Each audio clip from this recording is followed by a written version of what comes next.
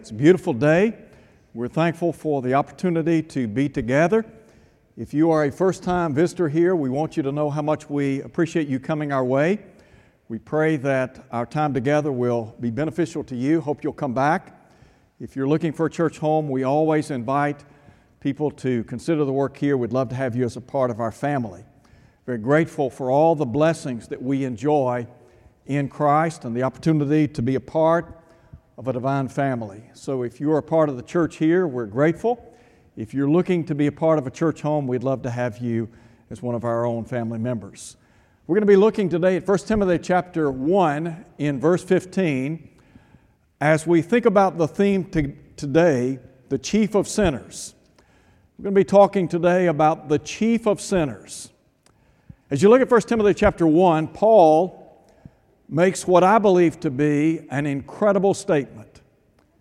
This is a faithful saying and worthy of all acceptance that Christ Jesus came into the world to save sinners, of whom I am chief. Paul in this verse is basically saying, if you want to know what a sinner looks like, I'm the guy. There are many of us that grapple with our past. Many of us have difficulty moving beyond our mistakes in life. There are times in life when we say things, we do things that we know aren't right. It hurts us deeply. There's a desire to change, to be better, to do better. But for whatever reason, sometimes we seem to be mired in our past, and we can't get beyond that.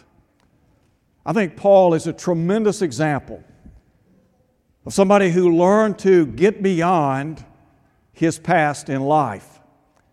Let me say this.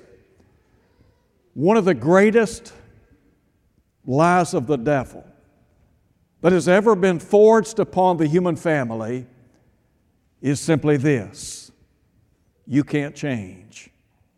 God doesn't want anything to do with you. That's not the case. It's not true. I want to begin today by talking about the perception of a sinner. You have to understand that Paul here looks at his past as well as his present. When we think about our past, for some of us, it's not really a delight to look back and think about what we used to be. For some, the very thought of where they have been in life brings sadness. I want to begin by talking about the grief of guilt. There is no question Paul had to grapple with guilt. Guilt can be a terrible thing, and we're talking about the perception of a sinner. You know, the Bible talks about the stain of sin. In 1 Timothy chapter 1, Paul recounts his past life. He said he had been a blasphemer, a persecutor, and an insolent man. I think about Paul as an arrogant individual who stood for Judaism. He thought what he was doing was in service to God. He had lived in all good conscience before God. And yet, he did everything within his power to destroy the cause of Christ. Sin is a terrible burden. And the Bible says all have sinned and fallen short of the glory of God. Sin is a universal problem. And Paul had to deal with the effects of sin. And we understand something about the magnitude of sin in life. But the shame that goes with sin. You know, David in the long ago, David was a man after God's own heart. David made a lot of mistakes in life, did a lot of good things. But you remember in Psalm 51, David said, "My sin is ever before me." When I look at the life of Paul, I see in his life somebody who never forgot about his past. He talked about it frequently. the shame and the stain of sin.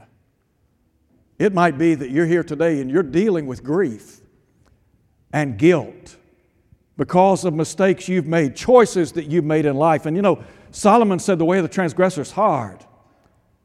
One of the difficulties of living a life of sin is that guilt.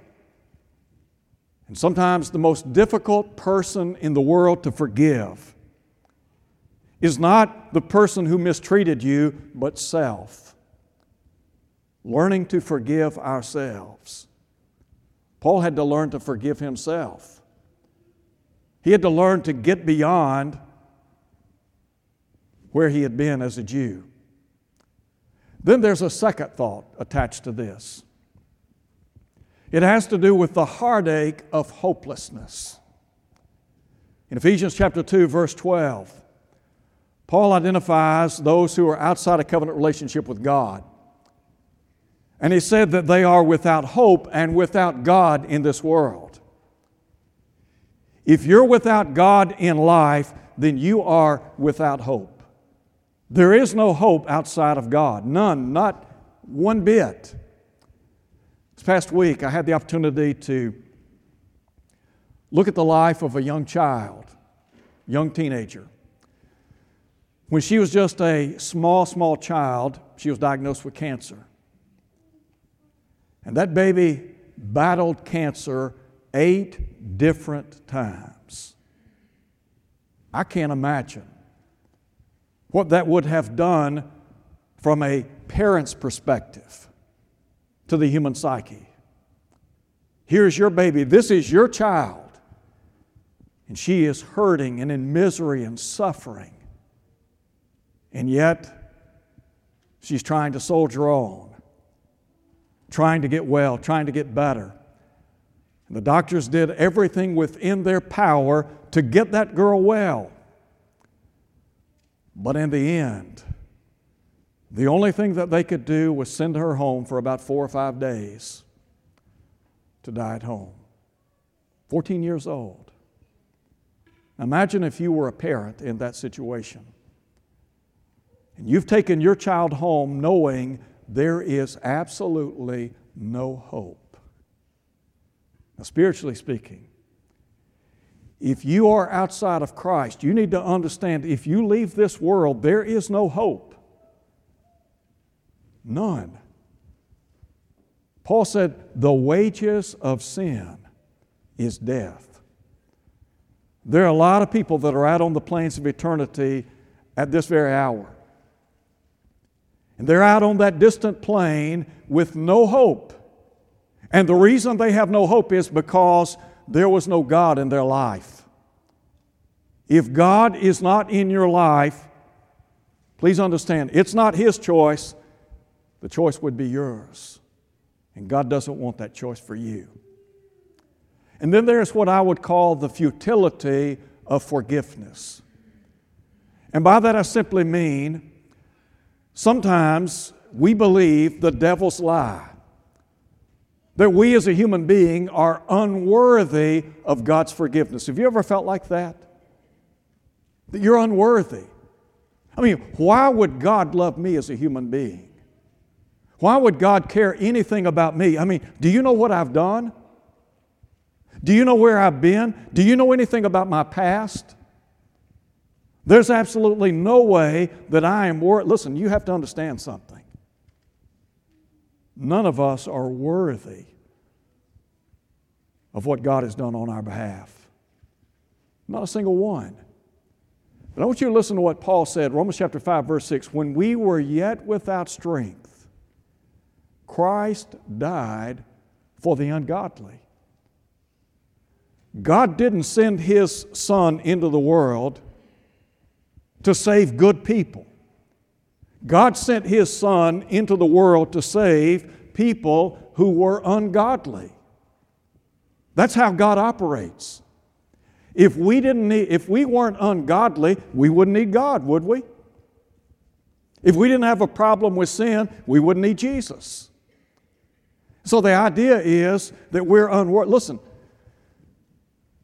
we're not unworthy in the sense that God doesn't care about our plight, doesn't care about our spiritual life, doesn't care about where we are in life. And then there are those who have this idea that based upon where they are in life, God would never be willing to forgive them.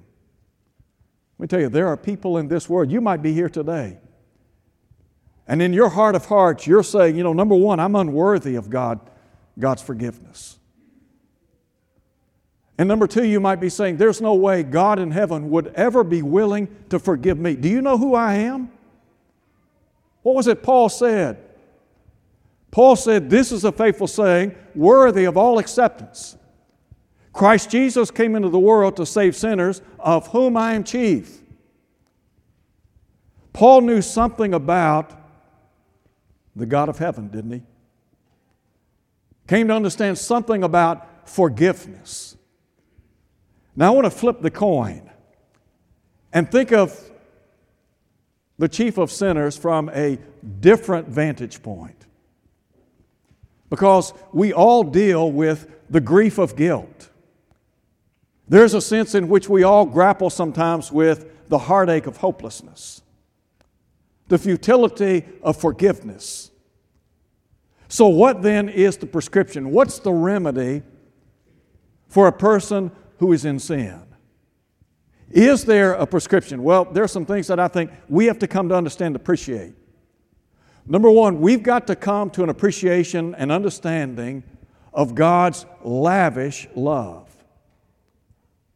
You will never understand God's redemptive story if you don't know something about His love. First, I think about the expense of His love. Listen to what Paul said in Romans chapter 8. For God, who spared not His own Son, but freely delivered Him up for us all. Now, if you want to talk about the love of God and how much God loves the human family, Paul said it right there. Here is the God of heaven, and He spared not His only begotten Son, the only one of His kind. Didn't Jesus say, for God so loved the world? 1 John 4:8, God is love. In 1 John chapter 4, John would say, herein is love, not that we love God, but that He loved us and sent His Son to be the propitiation for our sins. No wonder John said we love Him because He first loved us. Paul wrote in Ephesians chapter 2, but God, who is rich in mercy, listen to him, for the great love wherewith He loved us, even when we were dead in sin. You mean to tell me that when I was living in sin, steeped in sin, far from the peaceful shores we sing, that there is a God in heaven who still loved me? Yes. The expense of His love. Listen to Jesus. Greater love has no man than this, than a man lay down his life for his friends. There's something to be said about the expense of God's love. And then the expanse of God's love. His love is universal, isn't it? Listen again to Jesus. For God so loved the world. That includes all of us. God loves all. A-L-L. Doesn't matter who you are. Doesn't matter what family you come from. Doesn't matter anything about your educational background, your age, your gender. None of that is relevant when it comes to salvation. God loves you. And God will always love you. I don't care what you do. I don't care how far you go from Him. He will always love you. Now, He may not approve of your lifestyle, but He'll love you. And He does love you. There's a second thought. First, God's lavish love. But now I want to think about the grandeur of His grace. God's grace is an amazing thing. You know, the Bible talks about the provisions of God's grace. Without God's grace, no one would be saved. Without God's grace, we would be without hope and without God, wouldn't we? And yet Paul said in Titus chapter 2, verse 11, for the grace of God has appeared. Listen to him. Bringing salvation to every man. God is saying, look, I have lavished my grace upon all. My grace covers the entirety of the human family. Now, we've got to act upon that grace and kindness in order to enjoy the benefits and the blessings of it, but God's grace is there. Again, in Ephesians chapter 2, Paul said, but God, who is rich in mercy, for the great love wherewith He loved us, even when we were dead in sins, made us alive together with Christ. Listen to him. By grace have you been saved. Raised us up together, made us sit together in heavenly places in Christ Jesus, that in the ages to come He might show the exceeding riches of His grace in His kindness toward us in Christ Jesus. Did you hear what Paul said? The exceeding riches of God's grace and kindness. Paul said, by grace have you been saved through faith, and not of yourselves. It's a gift of God, not of works, lest any man should boast or glory. The unmerited favor of God, God reaching out to us. For what purpose? To save us. So there's something to be said about the grandeur of God's grace, the provisions of that grace. In Ephesians chapter 1, Paul would write in verse 6, to the praise of the glory of His grace, wherein He has made us accepted in the beloved. In verse 7 he said, in Him, that's in Christ, we have salvation. In Him we have redemption through His blood, the forgiveness of sins according, listen to him, according to the riches of His grace. Is there a theme there? Yes. Paul is saying, because of the abundant grace of God, there's hope. So, the provisions of His grace, but then I want you to think about the power of His grace. I know what you're thinking. In your mind, you're saying, yeah, but. You just don't know my past. You don't know who I am. You don't really know the real me. If you only knew something about my life and where I've been and what I've done. Let me tell you what. The power of God's grace is such. It has the ability to cover you. How do I know that? In Romans chapter 5, verse 20, here's what Paul said. Where sin abounded, grace abounded, listen to him, much more. Now, look at the life of Paul. In Ephesians chapter 3 at verse 8, Paul said on one occasion, I am less than the least of all the saints. In 1 Corinthians chapter 15, when he talks about how he had been privileged to see the resurrected Christ, you remember, he said, I am the least of all the apostles, who am not worthy to be called an apostle. Why? Because I persecuted the church of God. But now listen to what he said. But by the grace of God, I am what I am. And His grace toward me was not in vain. I labored more abundantly than they all, yet not I, but the grace of God which works in me. You know what Paul's saying? Paul is saying, God's grace made me something special. From his vantage point, he was the least of all the apostles. He was less than the least of all the saints. But he knew something about the power of God's grace. And listen to Paul. I was formerly a persecutor, a blasphemer, an insolent man. He said, I did it ignorantly in unbelief. But the grace of our Lord was exceedingly abundant with faith and love which are in Christ Jesus. Paul knew something about the magnitude of God's grace.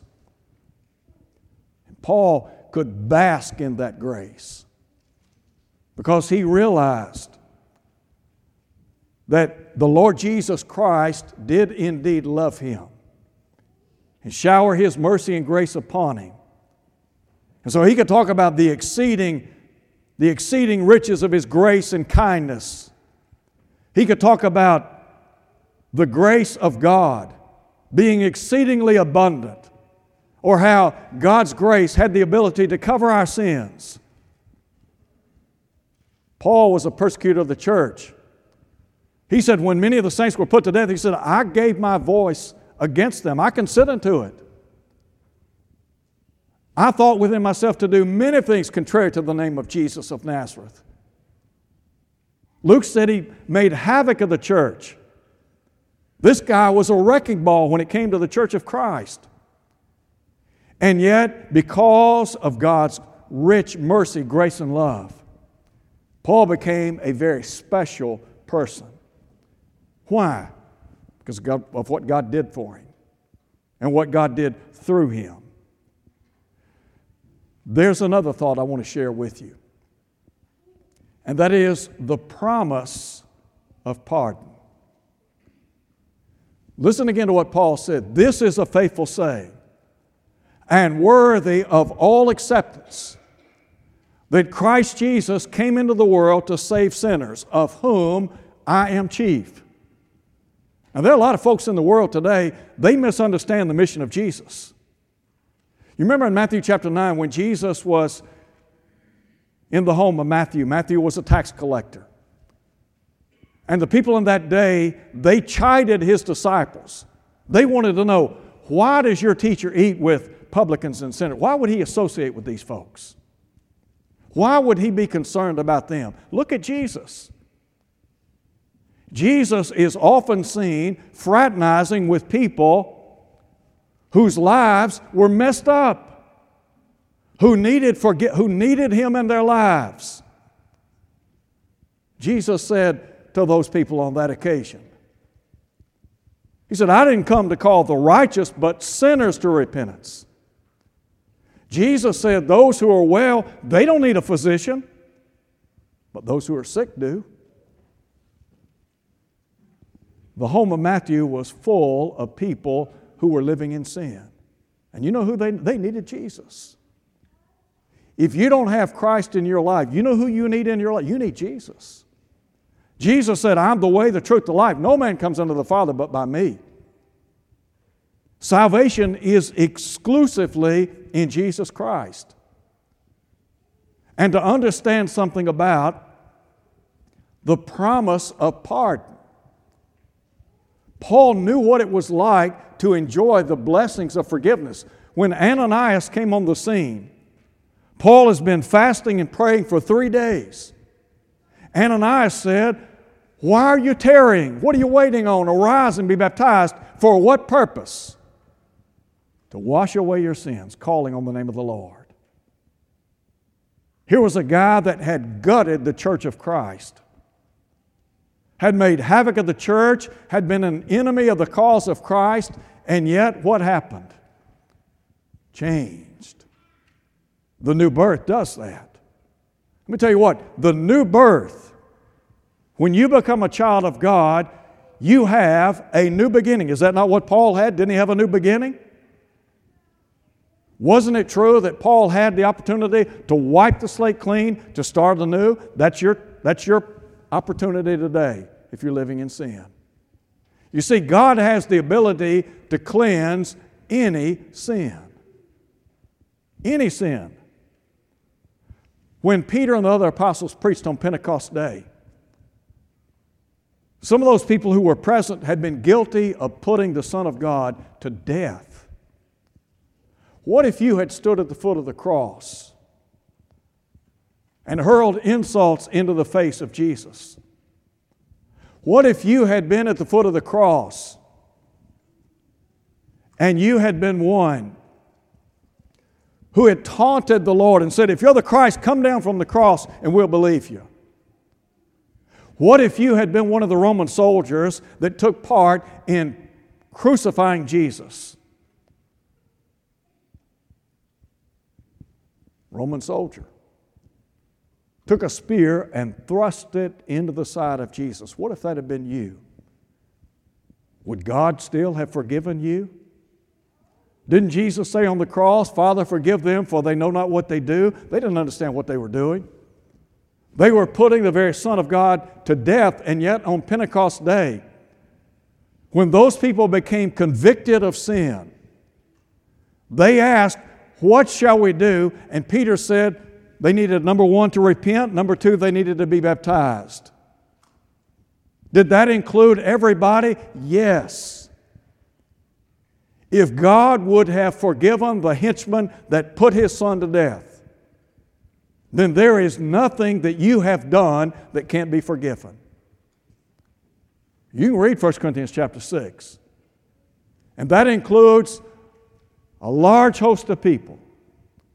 Fornicators, adulterers, idolaters, homosexuals, thieves, and covetous, and drunkards, and revilers, and extortioners. And yet Paul said, and such were some of you. But what happened? You were washed. Paul was talking to people that had been in sin, but now they've been washed. He's saying to us, we can enjoy the cleansing power of the blood of Jesus. God will forgive any sin, and He will forgive all sin, A-L-L. I don't care what you've done. God will forgive you. The Hebrew writer said in chapter 8, verse 12, I will be merciful to their unrighteousness. And their sins and their iniquities, listen to him, I will remember no more.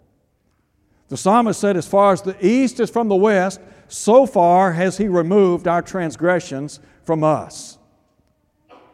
That means when we obey the gospel of Christ, when we put our faith and trust in Jesus as the Son of God, repent of our sins, confess His name, and are immersed in water, that old person, that old way of life, that's in the past.